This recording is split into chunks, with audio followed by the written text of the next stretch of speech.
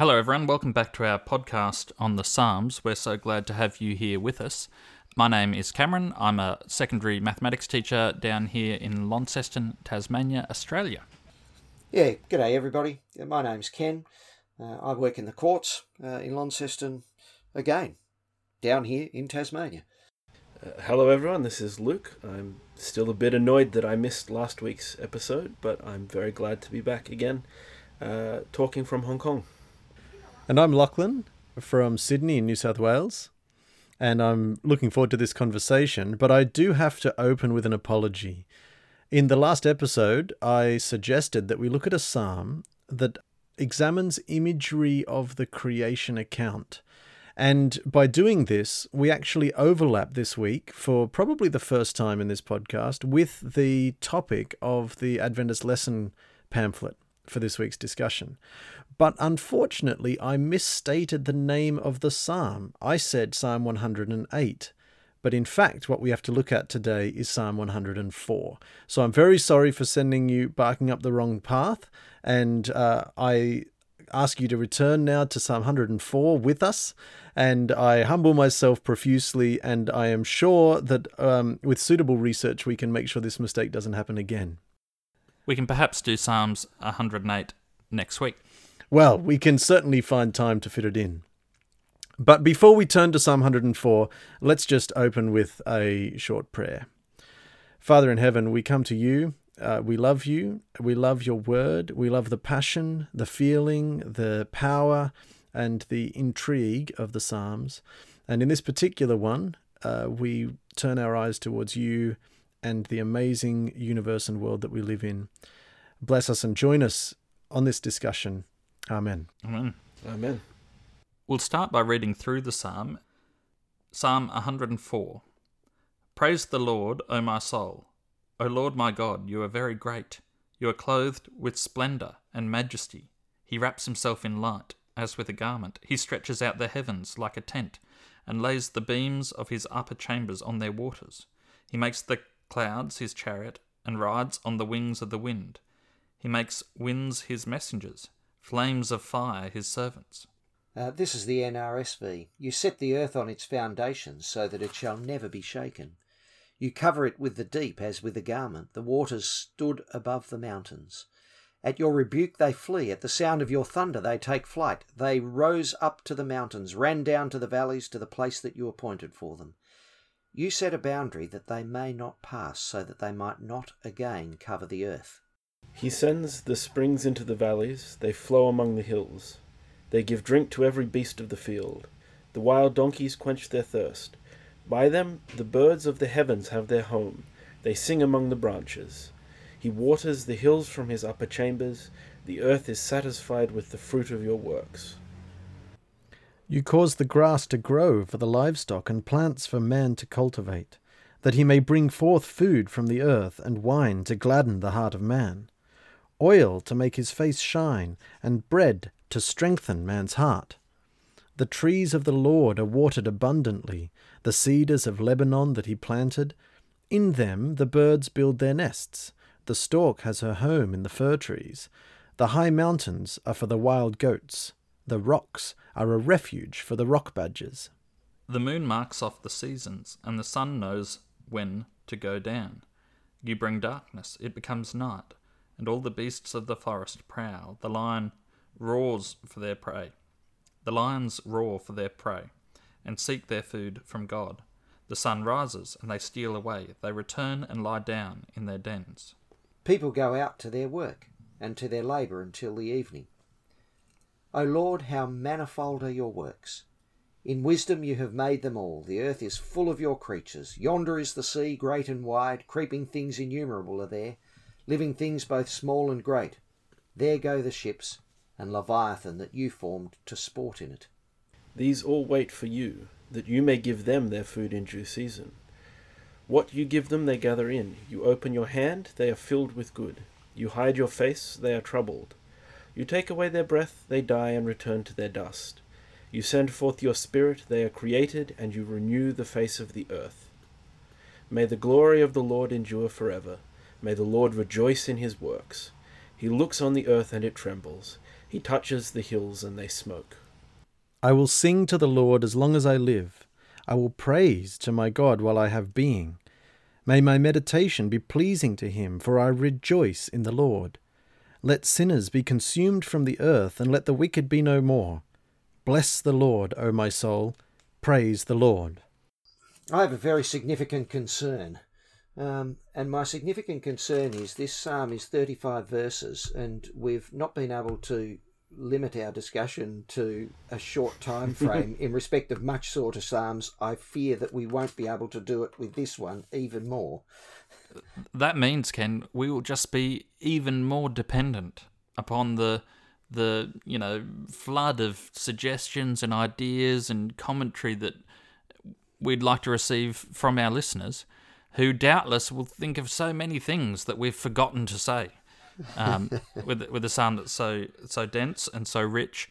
And just to remind everyone, if you do have an idea that you'd like to send in, a commentary on our discussion or on the psalm, a suggestion, a new idea, even ideas for future episodes, don't hesitate to email us. You can email us at sabbathschoolfromhome@gmail.com. Let's start with this psalm, perhaps. A brief survey. What verses can you see that do bring out this imagery that you referred to, Locke, from the creation account? Well, there's very obvious reference to the mountains rising up. So there's, in verse 5, earth set on its foundations. It's covered with the deep as a garment. That's very reminiscent of God being on the surface of the deep at the start of Genesis.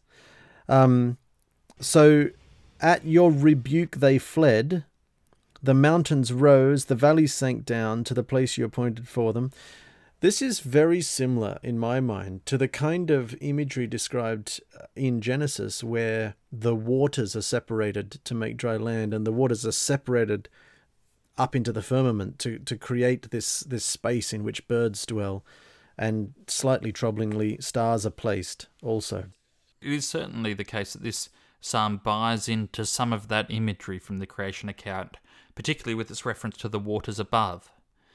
So in the original creation account, the firmament, there's waters above the firmament. It separates the waters above from the waters below. The birds fly across it, and the stars are set in it. And this psalm seems to buy into some of that imagery, whatever we choose to make of it. This psalm is less concerned, it seems to me. The imagery drawn here is much more earth-bound and a bit less focused on the broader picture of the cosmos. There is reference to heavenly bodies. In verse 19, he made the moon to mark the seasons. The sun knows its time for setting. You make darkness, and it is night. And then in verse 22, when the sun rises, they steal away and lie down in their dens. Those are the animals of the night.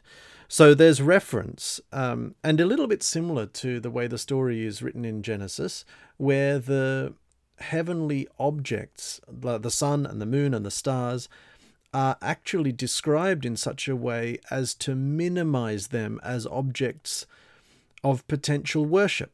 So remember, That's many right. of the... They're not given names. No, they're not given names, and they're not given huge prominence. Their role is clearly defined as basically helping to mark the times and the seasons, from days out to seasons and years. So that's alluded to here in this Psalm 104 as well. There are other references back to Genesis, at least, and in particular verse 23, the people go out to their work and to their labour until the evening. And in Genesis, the first humans were given their work to do. And there's also a reference to verse 14, plants for people to use. And again, in Genesis, my recollection is that there's reference to the food that's been given. And indeed, what one goes even from Genesis, then looking for Christ in the Bible, wherever it is, he said that he was the bread of life. This is my body. So there we are. We've got references all over the scripture, but including to Genesis. One of the great themes in Genesis is the fact that creation is a process with intent, and it's obviously clearly thought out, as opposed to the contemporary creation accounts, that ancient readers would have been familiar with, where creation, there's some battle between the gods and it all happens by accident. One of the gods is slain and he lays down and his body becomes the earth, or and there's no particular intent behind it. But it is noticeable that in the creation account, God's creation is effortless. He just speaks and it happens. Yes, I'm not so sure. I often wonder whether or not that is actually effortless. And you can see it from the way that I paused right there now. Selecting the right word to do the right thing is not an easy task. Yes, yeah, okay.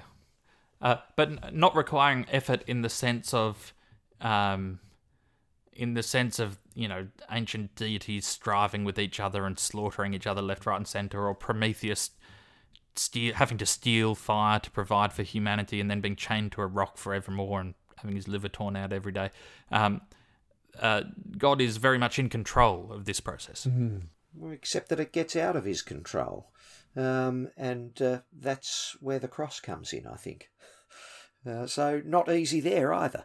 I'm struck by a couple of things in Psalm 104. It seems to be a slightly more tangible, a little bit more personable use of this imagery that we're familiar with from Genesis, but is being used. So instead of it just being animals of the land, there's some detail given to the lions of the night, and there's some more high mountain goats. And in verse 18 here, the rocks are a refuge for the rock badgers. I have to admit, I am not an expert on rock badgers, and just in the last 2 minutes while you were talking, Cam, I jumped onto Google and looked up the rock badger. A pretty cute looking little animal, to be honest. Somewhere more like a marmot or a rabbit in appearance. So I encourage any listeners who have similar curiosities, go and look for rock badgers on the internet. Who knows? There may even be fascinating video footage of them on YouTube. But it's that presence of those details, some of those finer details, that gives this Psalm 104 quite a different tone in my ears from the account in Genesis that we're quite familiar with. It's connected to the author and grounded in the physical world to an extent that I'm feeling a little bit more solid than Genesis 1 is so beautiful, but it's also sort of broad and general. It doesn't drop down to listing off specific examples of animals. There's a wonderful imagery here, isn't there? You really get the detailed picture. In fact, one of the other details that I just particularly delight in is verse 26.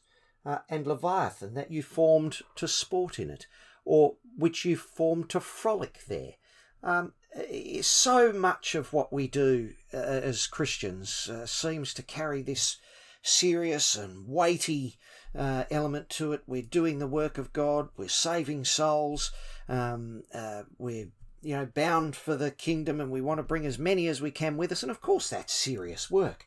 But God had a bit of a play with Leviathan and he formed it specifically for the purpose of having a good time. One might, rather controversially, look and say, as he did a little earlier, with the wine that gladdens the heart of man. We've always been a bit uncertain about God's playful nature, and let's not limit it to playfulness. Let's say his capacity for creativity. Some of the early biologists who identified the reproductive mechanisms of plants and flowers and how the genetic material is transferred observed that many flowers contain both the receptive and the transmitting end, the male and the female, as it were, in one flower. And these scientists were denounced from the pulpit. The God would never allow such a thing. But we have much more extravagant versions of innovative problem solving. It really is into the process of life continuing. I mean, there's so much diversity in the natural world. There's so much that seems outrageous until you realise that's the way it is. And, the world is just a constant source of amazement and bemusement and, sometimes hilarity. Well, speaking of hilarity, I note with a very serious caution that verse 15 here warns me that I have been using olive oil all wrong my entire life. Note, it is not for the frying of potato chips. It is to make your face shine. That's what the ESV says. And in the New Living Translation, it's olive oil to soothe their skin. So I have a feeling that someone needs to take this message more broad from the pulpit. Olive oil is for the face. And do you have any other clever any other clever comments about what wine is for, Lachlan? Well, you notice it's not for sustenance, because the bread sustains his heart, but the wine gladdens his heart. So it's for recreational purposes. Oh dear. Well, following this line of pedanticness just a little bit more fruitfully, I noticed something fascinating going on here. The author is switching between second person and third person, even right from the very start. Bless the Lord, O my soul. And then the very next verse, O Lord my God, you are very great. And then you are clothed, but pretty quickly it's he lays down the beams of his chambers and he makes his messengers winds. So you'd almost wonder maybe he's switched, but no, the author comes back in verse 9 in the ESV. It's back to a second person, you. You make the springs gush forth in the valleys, and there's a couple of them in a row, but then it's, by the time you're at verse 19, it's back to he. There doesn't have to be any particular meaning in this, but I'm just wondering, it strikes me as being an unusual literary device, whether intended or accidental. On the one hand, maybe it just speaks to the effervescent, bubbling outpouring of joy in the natural world, that the author is just bubbling over and is not actually paying much attention to keeping track of the formal grammatical address and the voice that he's chosen. It does make it sound more spontaneous. There's another element of the creation account which is mentioned in this psalm, and that is Genesis 3 gets a look in as well, with references to the fall. And I'm thinking of the closing verses, verse 33 onwards. I will sing to the Lord all my life. I will sing praise to my God as long as I live. May my meditation be pleasing to him as I rejoice in the Lord. But may sinners vanish from the earth and the wicked be no more. And, I'm thinking back to God's statement to Adam and Eve, although if you read the creation account, of course, in Genesis chapter 1, God, I don't think, does address Adam or Eve about the tree of good and evil. That turns up in Genesis chapter 2. And in point of fact, God only addresses Adam. Presumably, Adam was given the responsibility of passing the message on, and like many husbands, he might have forgotten. There is this idea that, you take the fruit, and eating of it you will die, or dying you will die. That very instant you'll die. There's a reference to, may what I do be pleasing to you, but may the sinners vanish from the earth and the wicked be no more. And we've commented before, and it's probably worth airing again, to someone familiar with the New Testament, this sentiment is a bit uncomfortable, the idea that David so clearly sees himself as one of the righteous. There is none righteous, no, not one. Picking up your thread there, Cam, of Genesis 3, just a few verses earlier here in verse 29 of Psalm 104, after talking about all of the ways in which God provides sustenance and gives them food in due season, when we get to verse 29, when you hide your face, they are dismayed. When you take away their breath, they die and return to their dust. Again, all of that same sort of imagery of death, returning to dust to dust, picking up on the idea of being formed from the ground, from those stories in Genesis. And so it's all layered here. It's a little bit scrambled together here in Psalm 104.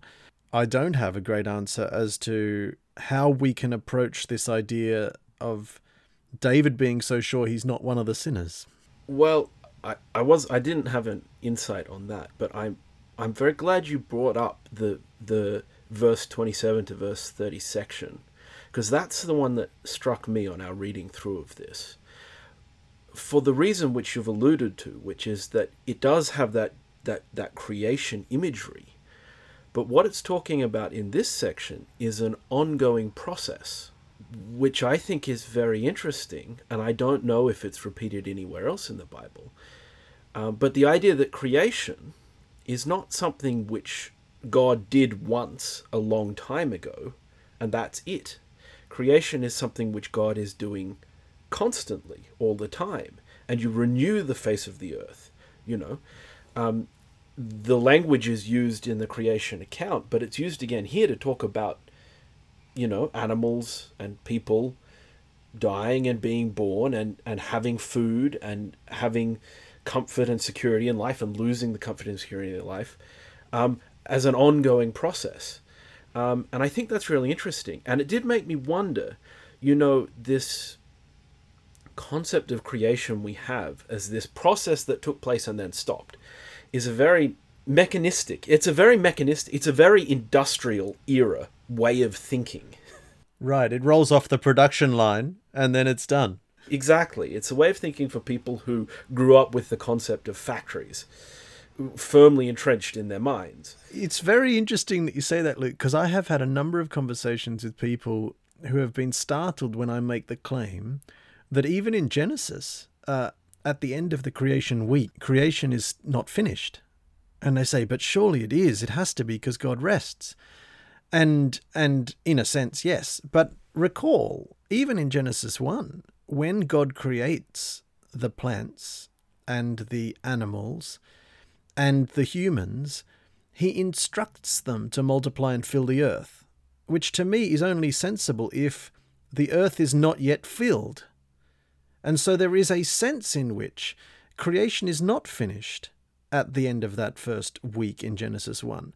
Creation has been started, but that ongoing process is anticipated explicitly in the instruction of blessing that God gives to living things. It's certainly true that the psalmist is not praising God for a historical event in the past principally. He's praising God for the process of life that he sees around him. To him, the creation account is something that is applicable in a very immediate sense. We talked earlier about the imagery in the text.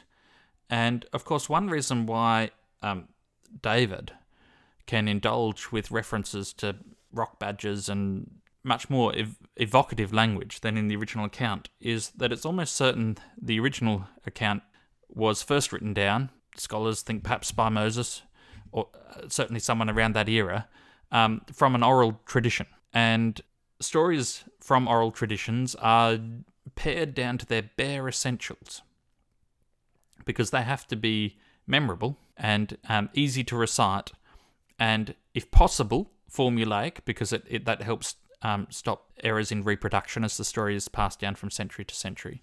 And, of course, David is lucky enough to live in a culture that's not an oral culture, or at least his court wouldn't have been an oral culture. There would have been many people there who could read and write.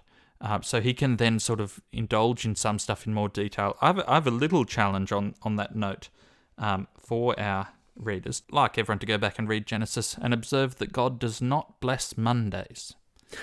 He says that every day is good except for the second day, and I think I'd like to hear from people about what they make of that. A person I spoke with recently made the observation that very early on in scholarship, the Jewish tradition chose not to dwell on trying to identify which of the aspects of the creation account were historical is not the word I want. Chose not to dwell on the historicity of the account, but instead to focus on its application to our lives. This is not that they took a particular stand on the historicity of the creation account, it's that they decided not to raise the question as one of primary importance. And the thing of primary importance is obviously that this is an inspired story designed to tell us truths. What truths are spelled out very clearly in the original creation account, which you can also see in this psalm? I think that's a very good question, Cam. And it's that God is behind it.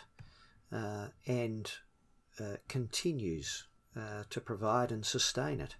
Yeah, and there's a sense of absolutely. I mean, I used the word effervescent earlier, just a few minutes ago, but there's this sense of literally bubbling over joy about it. Ken, you talked about the playfulness of Leviathan here in verse 26, but in verse 31, may the Lord rejoice in his works. There's explicit sort of reason for joy. I think one of the things that unfortunately our traditional Christian approach to the creation as a doctrine rather than as a sort of meditation on God's goodness and power, as a doctrine, it's of course creation and the fall. And so creation is a thing of wonder, but it's immediately connected to this idea that everything that we see and observe is tainted and not up to God's intention, and it's falling short, and it's as was prayed in a prayer in my church recently, it's riddled with sin. What we see here in Psalm 104 is acknowledging all of that, and right at the end in the last verse, let the sinners be consumed from the earth and wicked be no more. There's an acknowledgement that things aren't perfect, things aren't at their very best, but nevertheless, God can rejoice in his works. The glory of the Lord endures forever in the observation of this natural world. So there's a positivity, there's a joy, a sort of passion that I hear coming out of this psalm. And I think that's something that would be quite valuable for us to take also from the Genesis account. It's not just a passion on our part, though. God is not apathetic about creation. He's really involved in it. It's not just the psalmist that's rejoicing, it's the Lord who's rejoicing. And of course, that's something that picks up in the original creation account. God looked and saw that it was good. God enjoyed making us, making the world. And that is something that influences, that informs a worldview, which is very grounding. Yeah. Just picking up on one thing that you said, Cam, about the oral cultures versus written cultures. What I sense here in Psalm 104 is someone writing a psalm of praise and of joy from a context where they are well steeped in and almost certainly have memorized certain elements of the oral tradition that we read in Genesis 1, 2, and 3, perhaps. And what they're doing is they're almost improvising on that. They have all of those images loaded into their brain because probably since childhood they've been speaking them regularly and memorizing them as part of this cultural tradition. And those word patterns are what they're drawing on. They're not quoting it word for word here. They're saying something that's their own thoughts, their own take on this. It's a prayer, it's a praise, it's a song, but it's also heavily drawing on some of those imagery. So I almost see here in Psalm 104 a confirmation of your statement that the creation stories are initially oral traditions. Can I raise something with a mathematician and a physicist, and Luke, an ADRA director? I wanted to look at this verse 2. He wraps himself in light as with a garment. I think of the theory of relativity, which it is, the special or the general one, I never can remember, but the speed of light as being a limiting factor in the universe. And that limiting factor that we experience here is simply the outer garment of that God wraps himself in, that God clothes himself in. Any thoughts about that? It would suggest that God's very heavy. Yes. Because light does bend as it travels past heavy objects. Well, that's not quite true. The space that light is travelling through bends. So are you suggesting that black holes in the universe are just God's dandruff? I think so. If something is cloaked in light, it would be invisible, because the light would be wrapped around it, and you only see things when light reflects off them. Yeah. I mean, the theological point being made here is the same as creation. The original account separates light from the sun and associates it instead with God. And it is true that from observation alone, it's not the case that it's obvious that all the light we enjoy on Earth comes from the sun, because the sky gets light before the sun's visible. The sun is obviously a source of light in the sense that it casts a shadow, but you can go out there in the morning and the sun's not up, and it's light half an hour before the sun comes up. So this idea of the sun ruling the day, having a job to do, but not as a source. You don't worship the sun. The sun has a part to play in the phenomena of light, but light itself is from God, which is particularly amongst the cultures that the ancient Hebrews would have been in, for instance, in Egypt, where the sun god was the principal deity. That's a really important distinction to make. Well, I'd like to just pick up that idea about distinction with, say, Egyptian ideas. But before I do so, Ken, just completing that answer in a theological trajectory, of course, the Gospel of John starts with a sort of poetic reference that picks up on imagery of the creation account from Genesis. In the beginning, the Word already existed. The Word was with God.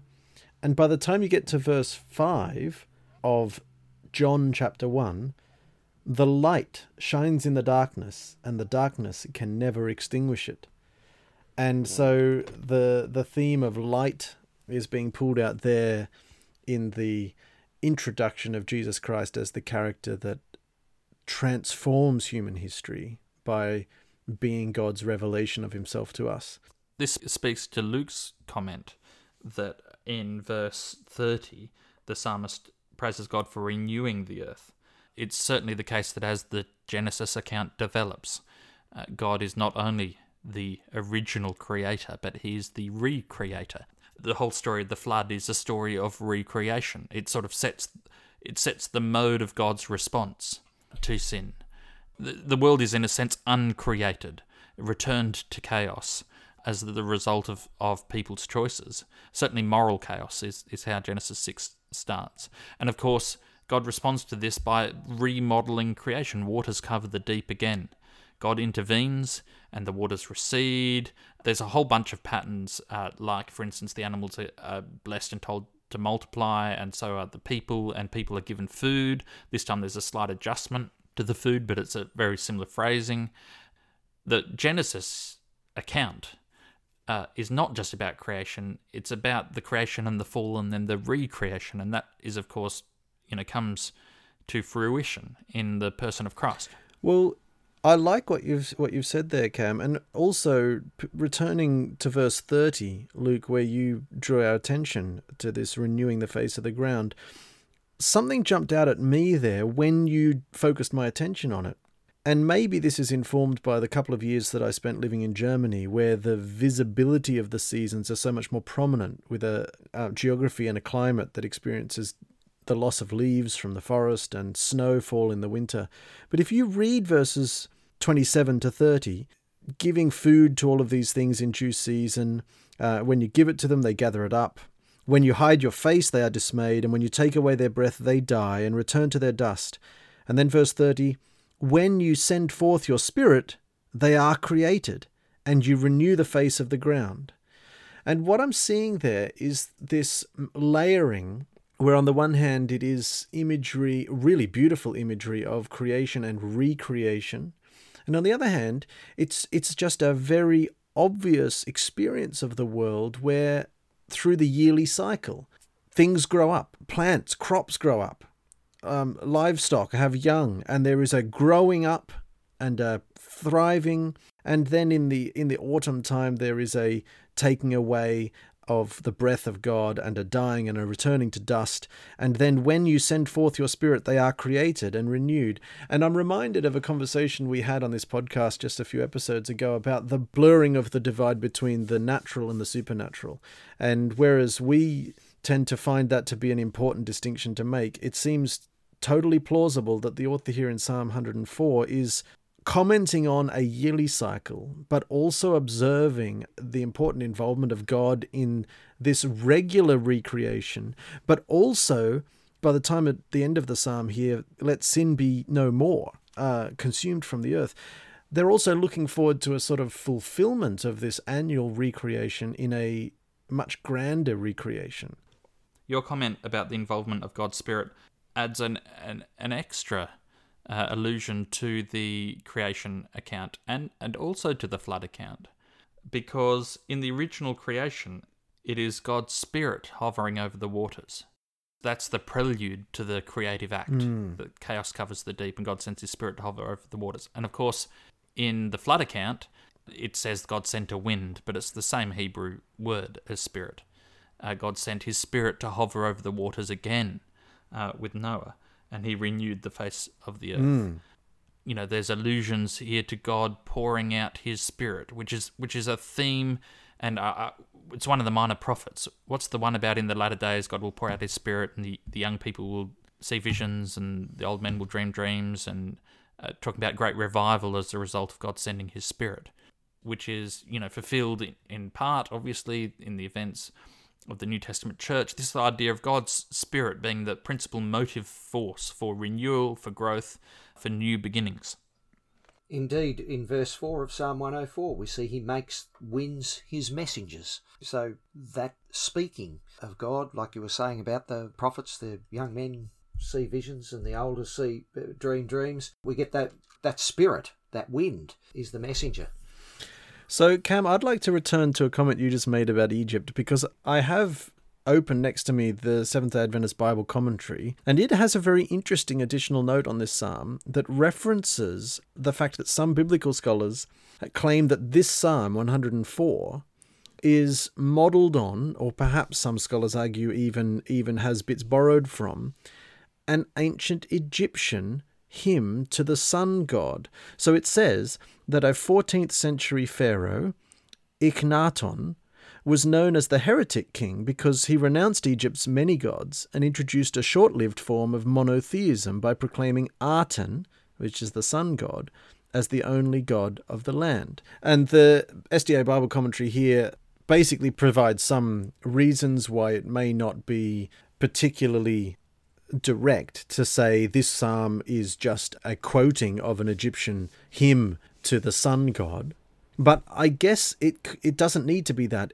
It's obvious that there are other examples of these hymns or songs, almost like a song of praise to a god.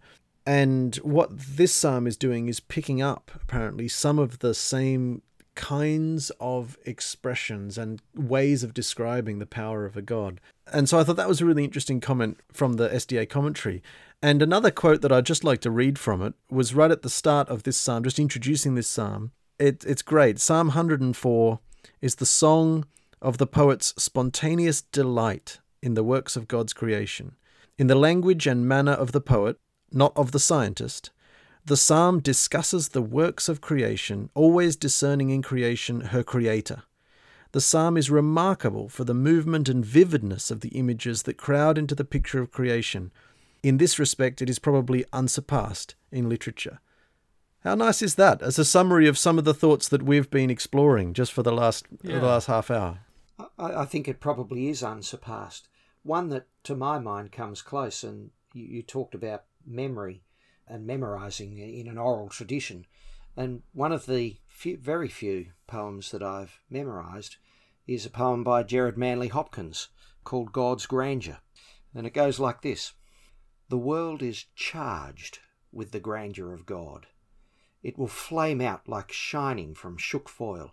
It gathers to a greatness like the ooze of oil crushed. Why do men then now not wreck his rod?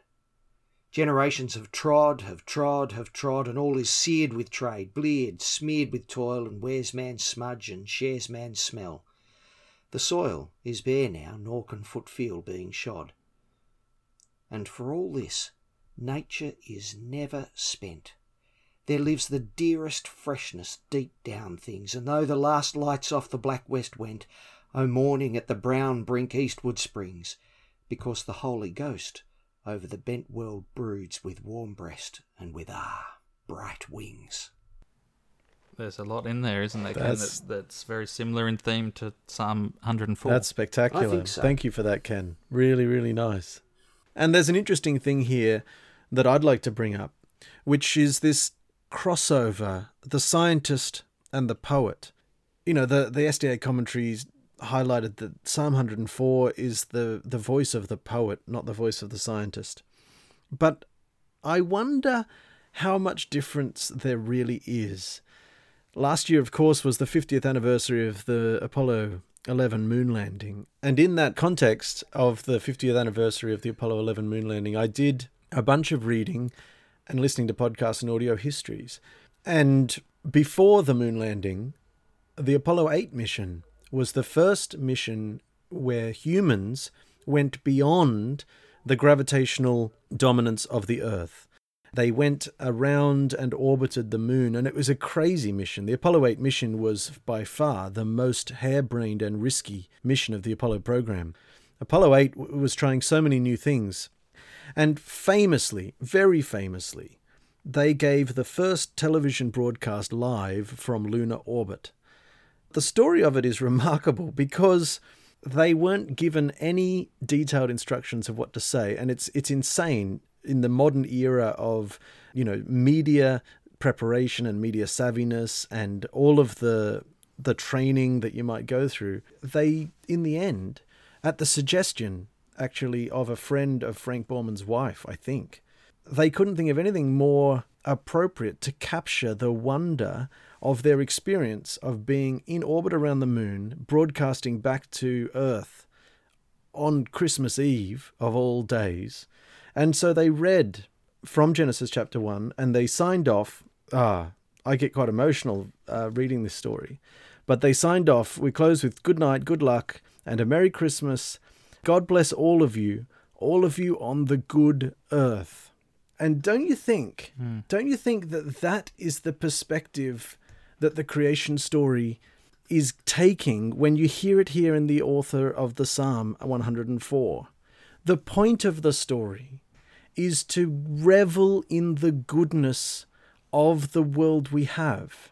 It's to revel in the blessings that we are provided with without even acknowledging them so much at the time, and which became obvious, if you like, for our scientific culture when we had 3 humans in a tin can traveling around the moon looking back at the Earth. The other iconic story of Apollo 8 was the capturing of the photograph of Earthrise. So I wonder if the distinction here between the scientist and the poet might be actually a little worthless, because even scientists, when faced with the raw wonder of the blessings of God revealed through the ability of and the diversity of life that we observe, even scientists have to resort to the voice of the poet. There is no other voice that can tackle this. Yeah, I might speak a little more, Locke, to this distinction between the scientist and the poet, and bringing up also in your comment on it shifting our cultural awareness of the Earth as an ecosystem, as something to which we belong, something perhaps that we're responsible for. It's not just a sort of euphoric account of creation, it's a call to action. The Genesis account clearly describes a world that we have a part in. It describes correct relationship between us and the created world. The imagery used in the Genesis account is very similar to the imagery used of the priests looking after the temple. We are to rule over the world in the sense of we are to be responsible for it, we are to care for it. There's a relationship with each other, a sense of equality between gender, a sense of mutual affection and looking after the needs of the other. There's, of course, the relationship between ourselves and God. So it's a very functional story, and that seems to be something that the psalmist is really celebrating, that when he reads the creation account and he looks out the window, it moves him and it speaks to him in a way that has direct impact on his life. I think there is a distinction between a scientific and a poetic approach, although I agree 100%, Lachlan, that the scientists in the world are some of the most poetic people that there are, in the sense of driven by awe and wonder and amazement at the world they live in. Richard Dawkins himself wrote a book called An Appetite for Wonder. Yeah, but the scientific process is a process of pulling things apart to find out how they work. I think it's Rabbi Sachs who compares this with religion. He says that the role of religion is to put things together to find out what they mean.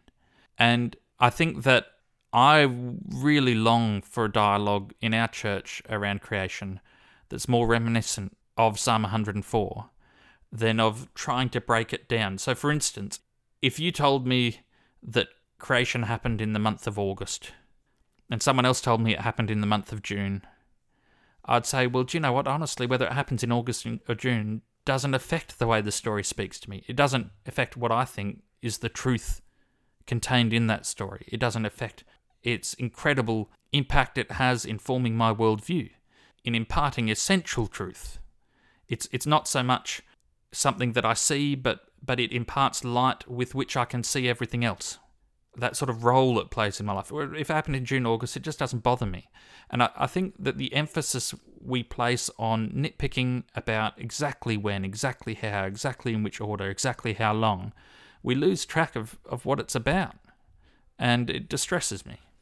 I agree, Cam, in that I hear Psalm 104 being sung by a person for whom these images of God's power, of God's creative urge, and of God's sustaining involvement in a creation that he loves and takes joy in.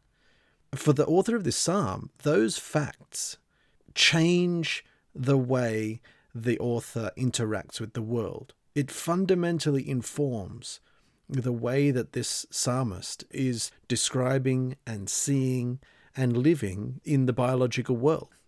That's the same conclusion that Frank Borman came to when he decided that, the Genesis 1 was the most suitable thing that he could present from Orbit Around the Moon. We are forced into a position of awe and wonder. And I think that Psalm 104 is the song that we end up singing. I wonder if it might be worth wrapping up our discussion with commentary by Paul, not on this psalm, but on the same topic, when he stood before the men of Athens at the Areopagus in Acts 17 and verse 24. This was his view. The God who made the world and everything in it is the Lord of heaven and earth, and does not live in temples built by hands. And he is not served by human hands as if he needed anything, because he himself gives all men life and breath and everything else. From one man he made every nation of men that they should inhabit the whole earth, and he determined the times set for them and the exact places where they should live. God did this so that men would seek him and perhaps reach out for him and find him, though he is not far from each one of us. For in him we live and move and have our being. And I wonder if that was something that perhaps the psalmist had in mind when he said, "Bless the Lord, O my soul. Praise the Lord." Thank you, Ken. An ideal note on which to end our discussion. Thanks for joining us on this journey, and we look forward to exploring Psalm 108, as advertised previously, on our next episode coming next week. Thank you.